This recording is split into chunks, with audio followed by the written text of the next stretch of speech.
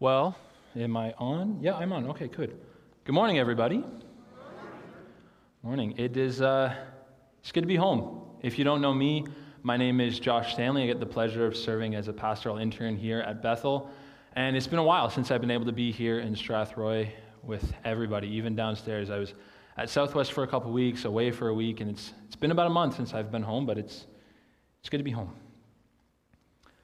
So, in the summer of 2019, my family's lives changed forever. Before that, we'd grown up in a ministry family with my dad. He was a pastor in London. We had moved to Petrolia, which is, if you don't know where that is, that's totally okay. 90% of people don't know where that is. It's about 40 minutes that way, I think. And we were in a little town called Petrolia there, pastoring in a church in Wyoming, and life had just come to the motions. We would get up, we'd go to school, we'd go to church on Sundays, we would continue as a family. I mean, it's not all that smooth, but, we had kind of gone through the motions. And then in the summer of 2019, my dad let us know that he had received a diagnosis of esophageal cancer. And when you're 19, that word, cancer, can seem like a death sentence. It can seem immediately like the person is telling you that they're going to die. And so our lives flipped upside down immediately. And all of a sudden, it was the Stanley family versus Dad's cancer.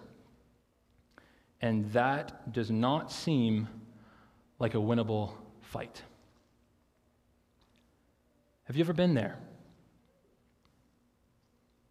Have you ever been in that place where you're up against something that just feels unstoppable and there's nothing you can do?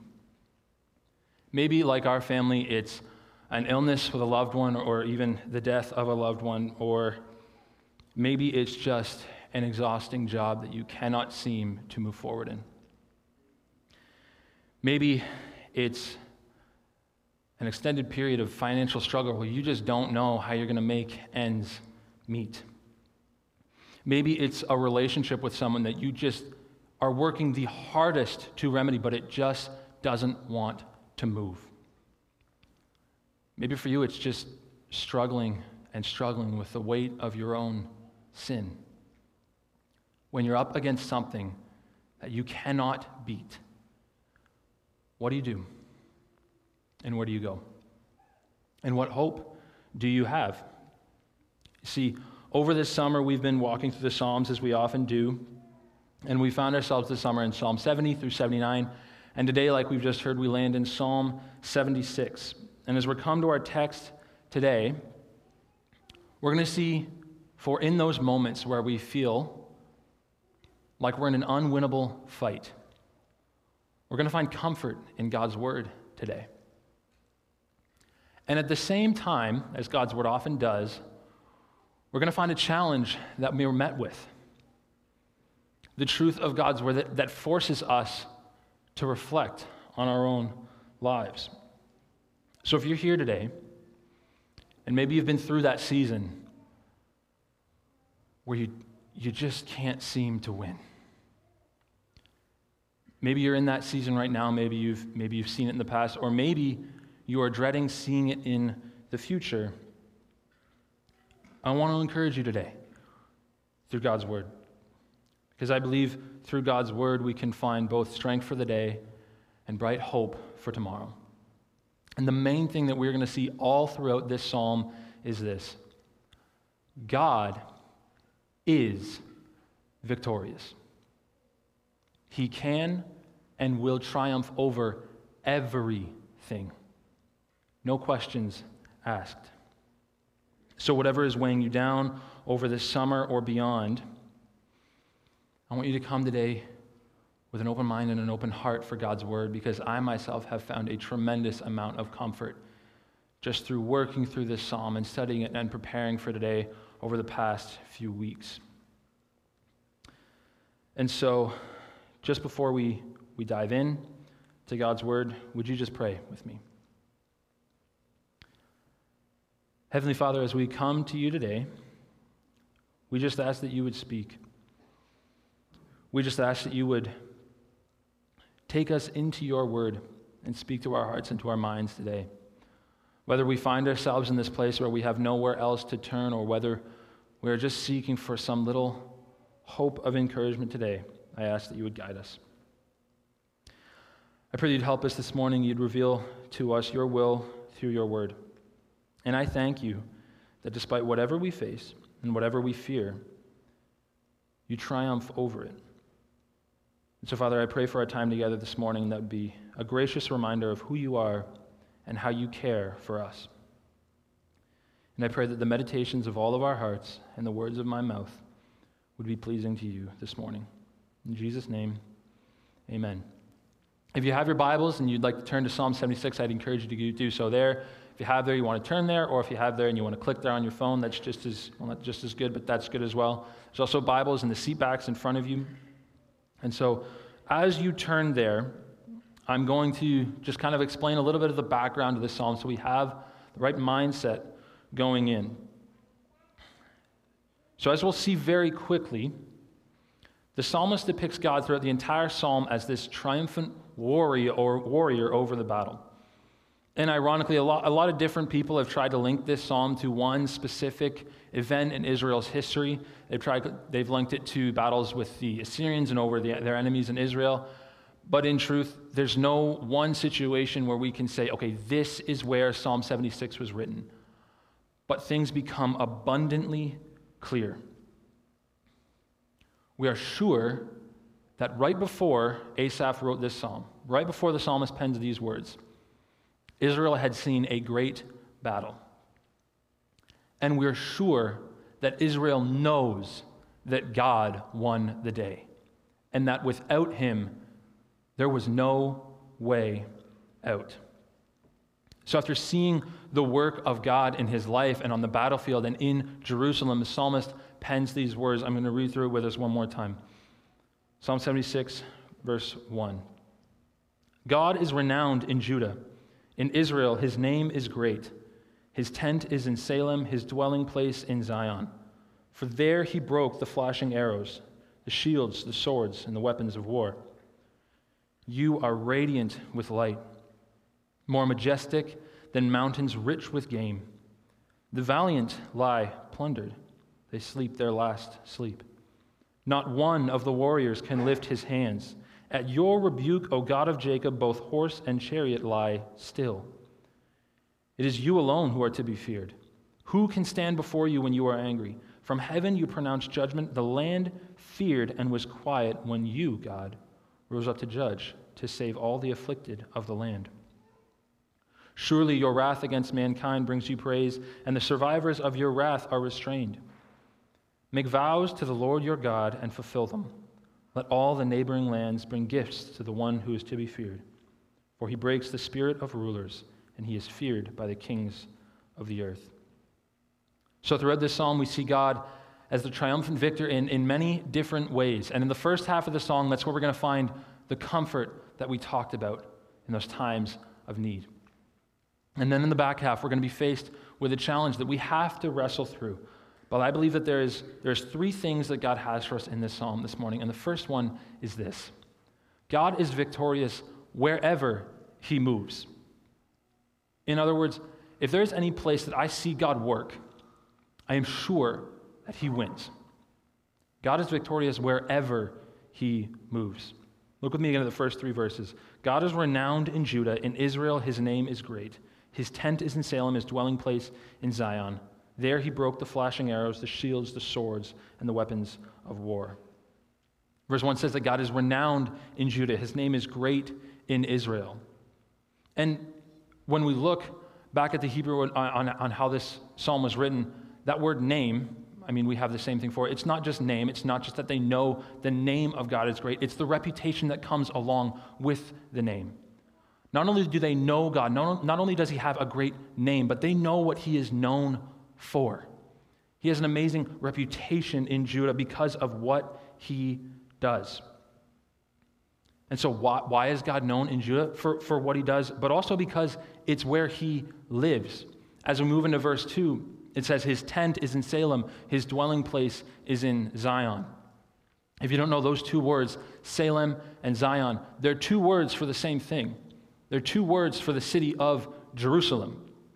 It's like when we think of London, it's often called the forest city because it has so many trees. That's what Zion and Salem were to Jerusalem. It's two different words for the same thing. The psalmist says, God is known here because he lives here, because he set his tent up here with his people, because he dwells with the people who are there. And so when I look back and I understand, okay, I don't necessarily live in Jerusalem, but I understand that when we get together, we know that God is here. And so I know that to be continually in relationship with God, to be continually fellowshipping with his people, is to know him. Where God moves, he abides, and he's known. So in the first two verses, we know that in Jerusalem, in Judah, you can't help but know God because he lives there. And then in verse 3, it shows why. How do I know that God lives and dwells in Jerusalem? How do I know that he lives and dwells with his people? Because that is where he moves. Look at verse 3 again. For there, in Jerusalem, he broke the flashing arrows, the shield and the sword and the weapons of war. Why does God have a great name in Israel? Why do I know that he abides there? Because I've seen his works there. God is victorious wherever he moves. It's because of the things that had happened in Jerusalem, because they had seen God work. Jerusalem itself had become a monument to the works of God. They didn't need a big sign that says, God lives in Jerusalem, because they knew, because that's where God worked, that's where he moved. Because in Jerusalem, they had seen the undeniably good works that God has done. But like I said, I don't live in Jerusalem. I've never been. Would love to go. Haven't been. So what does this mean for me? It means that for me, when I see God work, when I see him break the shields, the swords, the flashing arrows, I need to make it known, just like Jerusalem did. So where are the places in my life that I can point to and I can say, I know that God was there because I saw him work? For me, it's been coming through this summer. As some of you know, it's been a busy summer for me. It's been pretty hectic and crazy, kind of all over the place. I'm getting married in like a week, which is super busy. Thank you, like 2 people over here. But, okay, nobody told me this, or like one person told me it, but I didn't believe them. Getting married is a lot of work. There's a lot of stuff that goes in, and if you ask Bethany, I haven't done most of it, but it's stressful. And so over the past summer, I have been working through things that I never had to do before. Well, when you get married, you got to find a place to live, which means you got to pay rent, which I've never done that before. And living is expensive, and getting married is expensive. And so when we started looking for places around Strathroy to live, I kind of looked and I was like, are you okay with living with my mom for a few years, decades? I don't know. And so I'm going to be honest, I had kind of just taken a distance from looking at apartment rates and everything, because I was like, I can't afford any of that. And right as I had given up and gone, I guess we're living with my mom, in one morning, God just kind of came in and handed us a place to live. Seriously, it was 9 o'clock in the morning. I was sitting in the office, and I definitely didn't have a place to live. And by 1:30 that afternoon, not only had I heard of a place to live, but I was talking with the landlord. And it's not because I got here at 9 o'clock and said, okay, now's the day I'm going to find a place to live. Sitting there in the office, I got a call from my grandfather who said, you got to call this person. Called Pastor Roger and his wife, and they said, you got to call these people. Called them, and they're like, yeah, we have a place for you guys to live. Come see it this afternoon. And God just kind of walked in and he said, here you go. I got you. And then right when we got that done, we started looking at, wedding venues, and that is stupid expensive. I walked out of my first meeting, and Bethany looked at me, and she goes, "You okay?" I was like, "Yeah, well, we can't afford to get married." And we're like, okay, what are we going to do? And then continually over the past few months, we have just been blessed over and over by God bringing people into our lives to say, "No, I want to help you and I want to bless you." And it has been amazing to see God work, and he's brought people along the way, not because we went out looking for them. Like, it's kind of weird to say, a lot of it kind of just fell into our lap. But it's undeniable for us that God was there every step of the way, and he was providing all through the planning process. And so when I look back, am I making the works of God known in my life? Are we doing this as a church, collectively? Because I don't know about you, but I want our church, I want Bethel to be able to make statements like this. I want Bethel to be able to look back in a few years and say, yeah, in Bethel, God is known. People know God when they come to Bethel. Do you want to know why? Because I know that he abides with his people there. I know that he's there in the lives of the people. How do I know this? Because I've seen him work. I've seen him take a group of people who are dedicated to glorifying God by making disciples who make disciples. I've seen him take those people, and I've seen him transform an entire community, and I've seen their reach worldwide.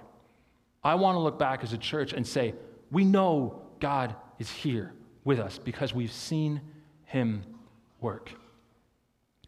Am I looking back at the works of God and the things that he does, and am I making it known? Because we need to make it known. Because the pushback for you and I is after he's done working, to forget. After he has done something amazing, we tend to forget. And then when we're faced with that insurmountable obstacle, we forget that, no, God's done a work in my life before. I know that he's with me because I've seen him work. And the tendency is to think, if I know that God can triumph and that he's victorious and he wins wherever he moves, but I'm not seeing that right now, does that mean he can't reach where I am? No, not in the slightest. Because remember, if we think back to Psalm 76, Israel still had to see the battle. And so some of you are still walking through the battle. You're still walking through something that you just can't seem to see a way out of. And it's in those times we need to remind ourselves of the works of God before. Because the challenge becomes, if I can remind myself of the works of God, can I then trust that even in the battle, he is still working? Because there is no place in your life that God can't reach. If you're struggling with your relationships with people and you just can't seem to let go of a bitterness or anger, he can work there. If you're struggling with your finances and you just don't know how you're going to make ends meet, he can work there. If you're sitting there and you feel like your life is going nowhere and there's just no way to win, he can work there. If you're faced with sickness or illness, he can work there. God is victorious wherever he moves. And so we need to remind ourselves of the works of God wherever he works.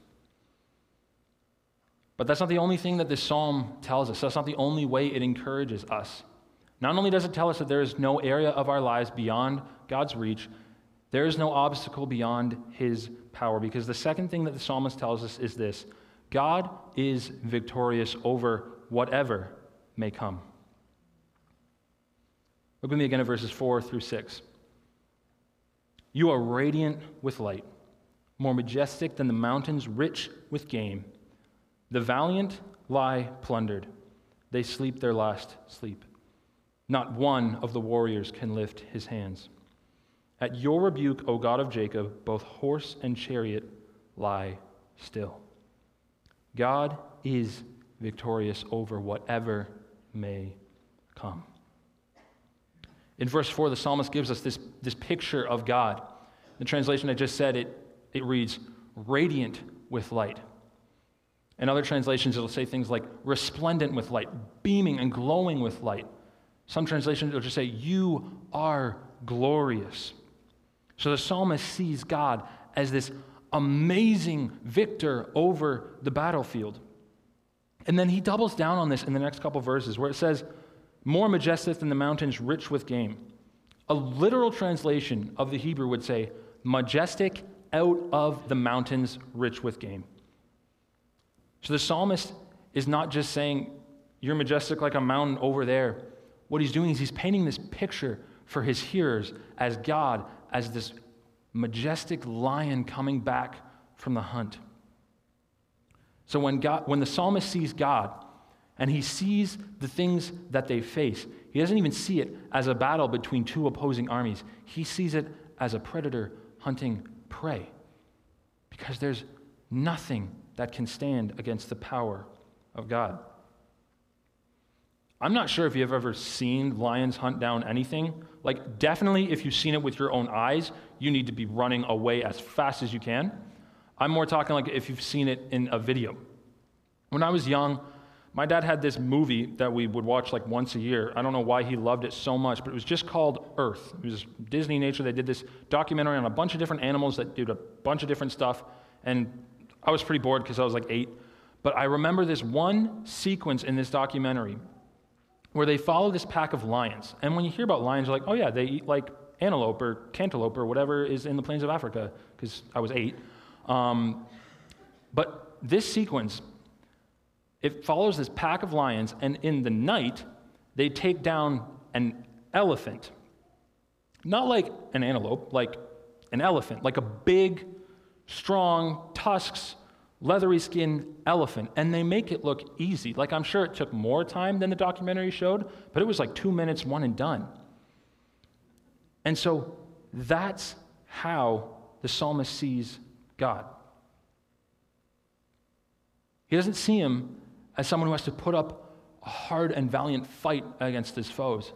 He sees him as someone who comes in like a roaring lion and takes out whatever stands against him.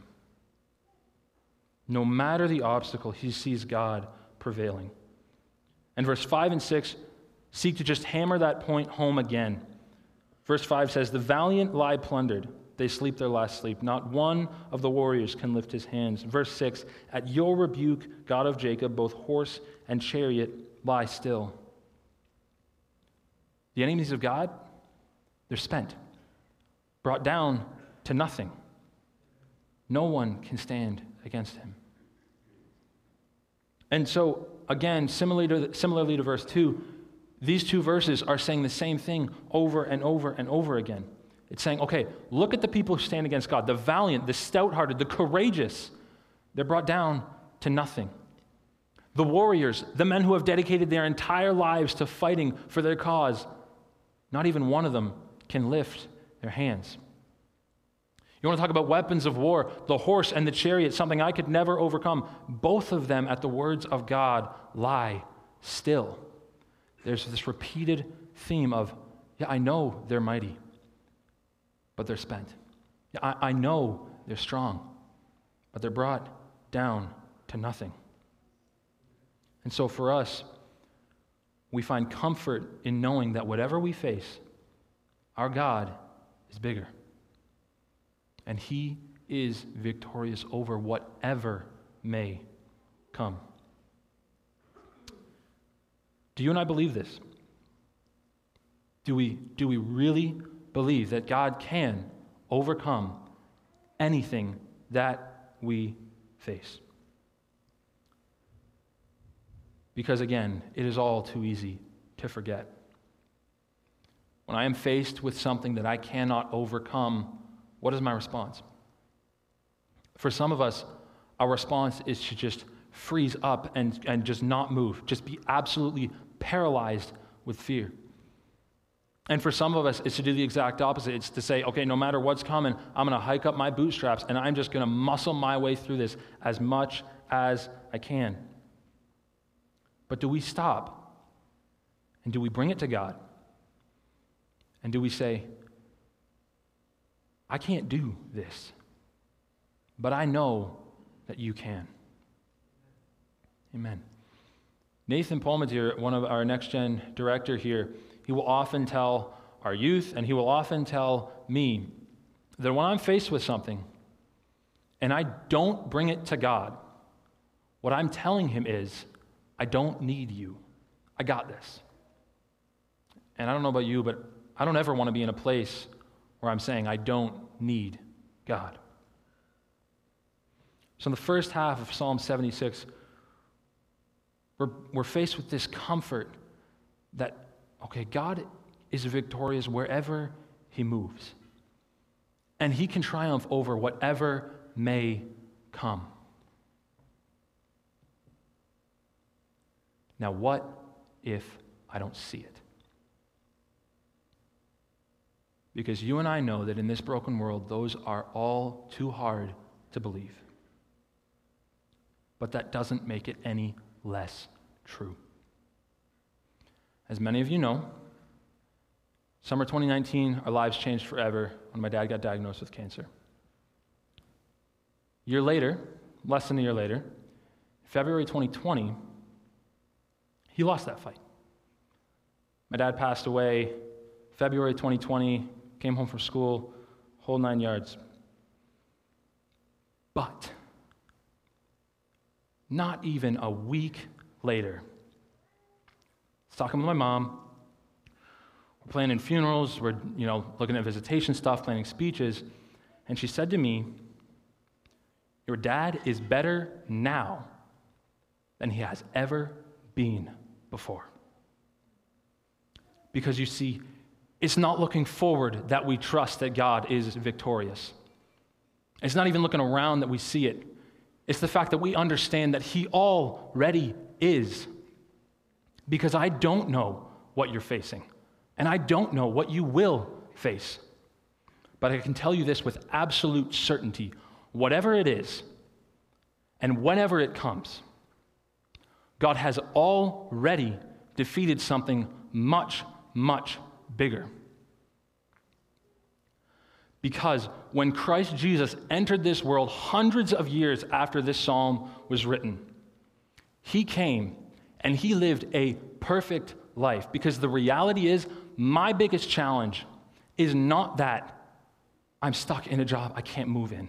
My biggest challenge, even though it feels like it, is not that I can't make ends meet. My biggest challenge is not even an illness or an ailment that befalls me. My biggest challenge and my biggest fight that I cannot win is that God made something perfect and I fell short.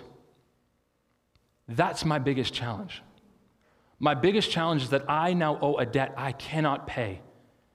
And my sin has a grip on me that I can never break. And death has a hold that I cannot escape. But when Jesus came into this world and he lived the perfect, sinless life, and then he went to die on a cross that you and I deserved, what happened there was, yes, 100%. He paid the penalty that I could not pay. And he took my sin and my shame and your sin and your shame upon himself. He did all of those things. But also, he won the victory I could never, ever achieve. He triumphed over sin, Satan, and death so that I can say with absolute certainty that whatever comes, my God is bigger, my God is better, and he will win. Because he already has. And so the second half of this psalm, we're forced to confront that. Because we have seen that God can and will and has triumphed wherever he moves and over whatever may come. But now I see this.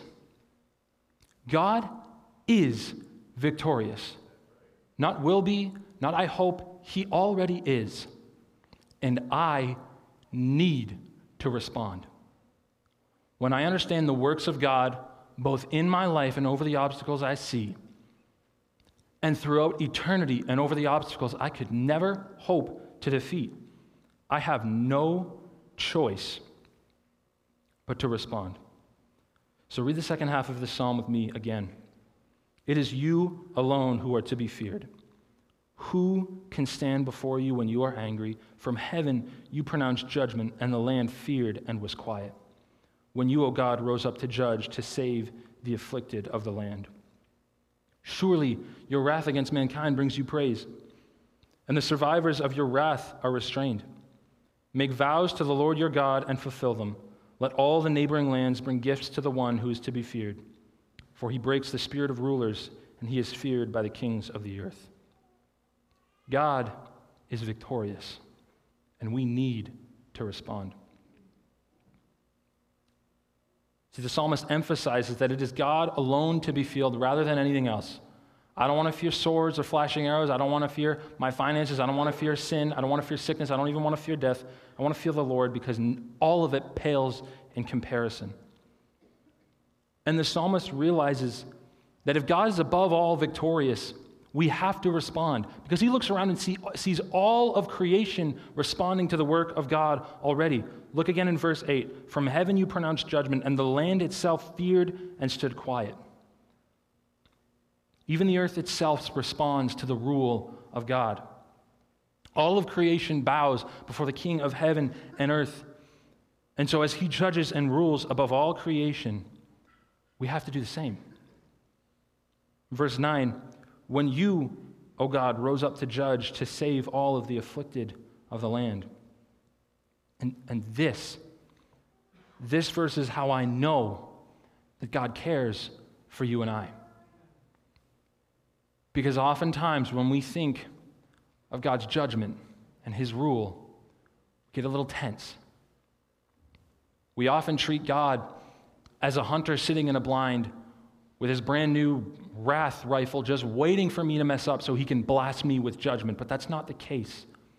We see here that when God rises to judge, he does so to save the afflicted. The weight, the burden, the trial that is not beyond the reach of God. He has not forgotten you there. And when he rises to judge, he does so to save those in need. Verse 10 adds to this idea that when God judges, it's a good thing because his judgment is right. So read again verse 10. Surely your wrath against mankind brings you praise, and the survivors of your wrath are restrained. Again, this is just a baffling reflection on the judgment of God and the wrath of God. Because how often do I sit there and praise him for his judgment upon the earth? How often do I come and worship him for the works that he's done? Because again, my tendency is to back away and tense up. But when we really think about it, of course God's judgment and his victory should cause us to praise. Sit back and think of the darkest, grittiest battle in your favorite movie or book, okay?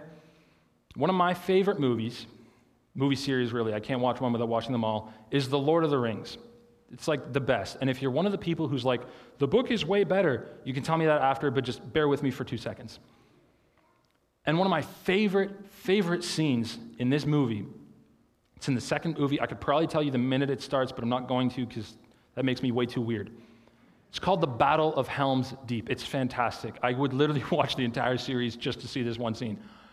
But it sees the good guys ready to fight, but in a completely unwinnable situation. There's a line in the movie that's not in English, and I don't know how to say it, so I'm just going to say it in English. But it's 300 versus 10,000 warriors on the other side. But they know that all they have to do is last out the night. And they're going and they lose their first post, so they pull back more. They lose their second post, so they pull back more. And then all hope seems lost. They're at their last bastion of defense, and they're fighting, what do we do? Do we ride out? Do we stay here? Do we tell people to flee? What are we doing? And one of the characters just sits there and he goes, "The sun is rising." And it's fantastic. And you look, and of course you see the sun climbing over the hills, and the camera switches, and then you see all of the allies of these good guys standing atop the hill, ready to come in and rescue their countrymen. And as you see them soar down the hill, of course, all the lighting changes, the music builds, and you're just like sitting there like, "Yeah, they made it!" And you just can't help but well up with a feeling of happiness and relief. I mean, if you're a movie person, if you don't care about movies, then you won't move at all. But you can't help but feel this overwhelming sense of relief and joy. Thank goodness justice won the day. That's how we look at the rule and the reign and the justice of God. Because like we said, what we face was so much more than we could ever bear. And so when we look at God and we see him triumph over sin, over Satan, and death itself, we cannot help but say, "Thank God you won the day."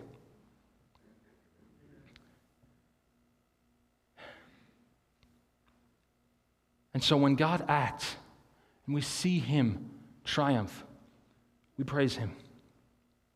And I'm not pretending it's easy.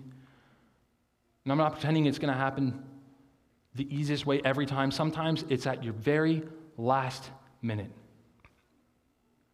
But God will win. So am I praising him for his triumph? Am I praising him for his victory? How should I be responding? If I understand that God is victorious and I can't help but respond, how do I do that? And there's verse 11 prompts us very clearly. "Make vows to the Lord your God and fulfill them. Let all the neighboring lands bring gifts to the one who is to be feared." This is the challenge that we're faced with. This is the question you and I have to wrestle through when we come to Psalm 76. We have a choice because God can be victorious for us, or he can be victorious over us. We can make our vows to the Lord, come before him humbly and say, "Here's my life, here's what I got, and I want to follow you." Or we can choose not to. In verse 12, it says, "He breaks the spirit of rulers, and he is feared by the kings of the earth." The rulers and the kings of the day were the mightiest people on the planet. They had the most power, they had the most weapons, they had the most men willing to die at their every word, and yet God cuts them down and causes them to fear him. And so in verse 7, where it says, "You alone are to be feared," we're faced with this choice. We can fear him now, or we can fear him later. But there's a difference. When we decide, I want to come before and I want to fear the Lord, it's not an overwhelming sense of dread. It's not that we're scared he's going to smite us. When the Bible talks about fearing the Lord, it talks about coming before him with a humble and contrite heart and having an accurate and humble picture of who he really is. I had a buddy at school who was honestly a little bit of an odd guy, but he had a sweater that was completely blank and it just had 4 words on it. It was great. It was, "I fear God, homie." It was awesome. He wore it everywhere. And I asked him why. I said, "Kai, why do you wear that everywhere?" And he said, "Because I want people to know that wherever I go, the only thing I'm going to fear is God." Because to fear God isn't to have that sense of dread. It's a healthy acknowledgement of who he is and what he does. And what he does is triumph. And so we've seen all day that God is victorious. And he's going to be victorious wherever he moves. And he's going to be victorious over whatever comes. But when we come to him and we understand who he is, we trust in the work of Jesus for us, we have to respond to his work. So before we leave, I want to give you that chance to respond. As the team comes up and begins to play, just take a moment and ponder what we've seen in God's word today. If God is truly victorious wherever he moves, am I making his works known? And do I trust that he is still with me? And if God is victorious over whatever may come, do I trust he can overcome my fears? And for all of us today, we need to ponder this question. If God is victorious and he will triumph, how will I respond? Have I made my vows to the Lord? Have I come before him with a humble submission and said, here is my life, and I want to live for you? And if you've never made that decision to follow Christ, to come before God and humbly say, here's what I have, and I want to give it to you, I would encourage you and I would plead with you to do that today. And if you're a follower of Jesus, if you've made that decision, you've been living life alongside him for any length of time, ask yourself, am I fulfilling the vows I made to God? Am I consistently bringing my life to him? Am I living in such a way that I said I would live? Am I bringing my fears, my insecurities, my praise? Am I bringing it all to him?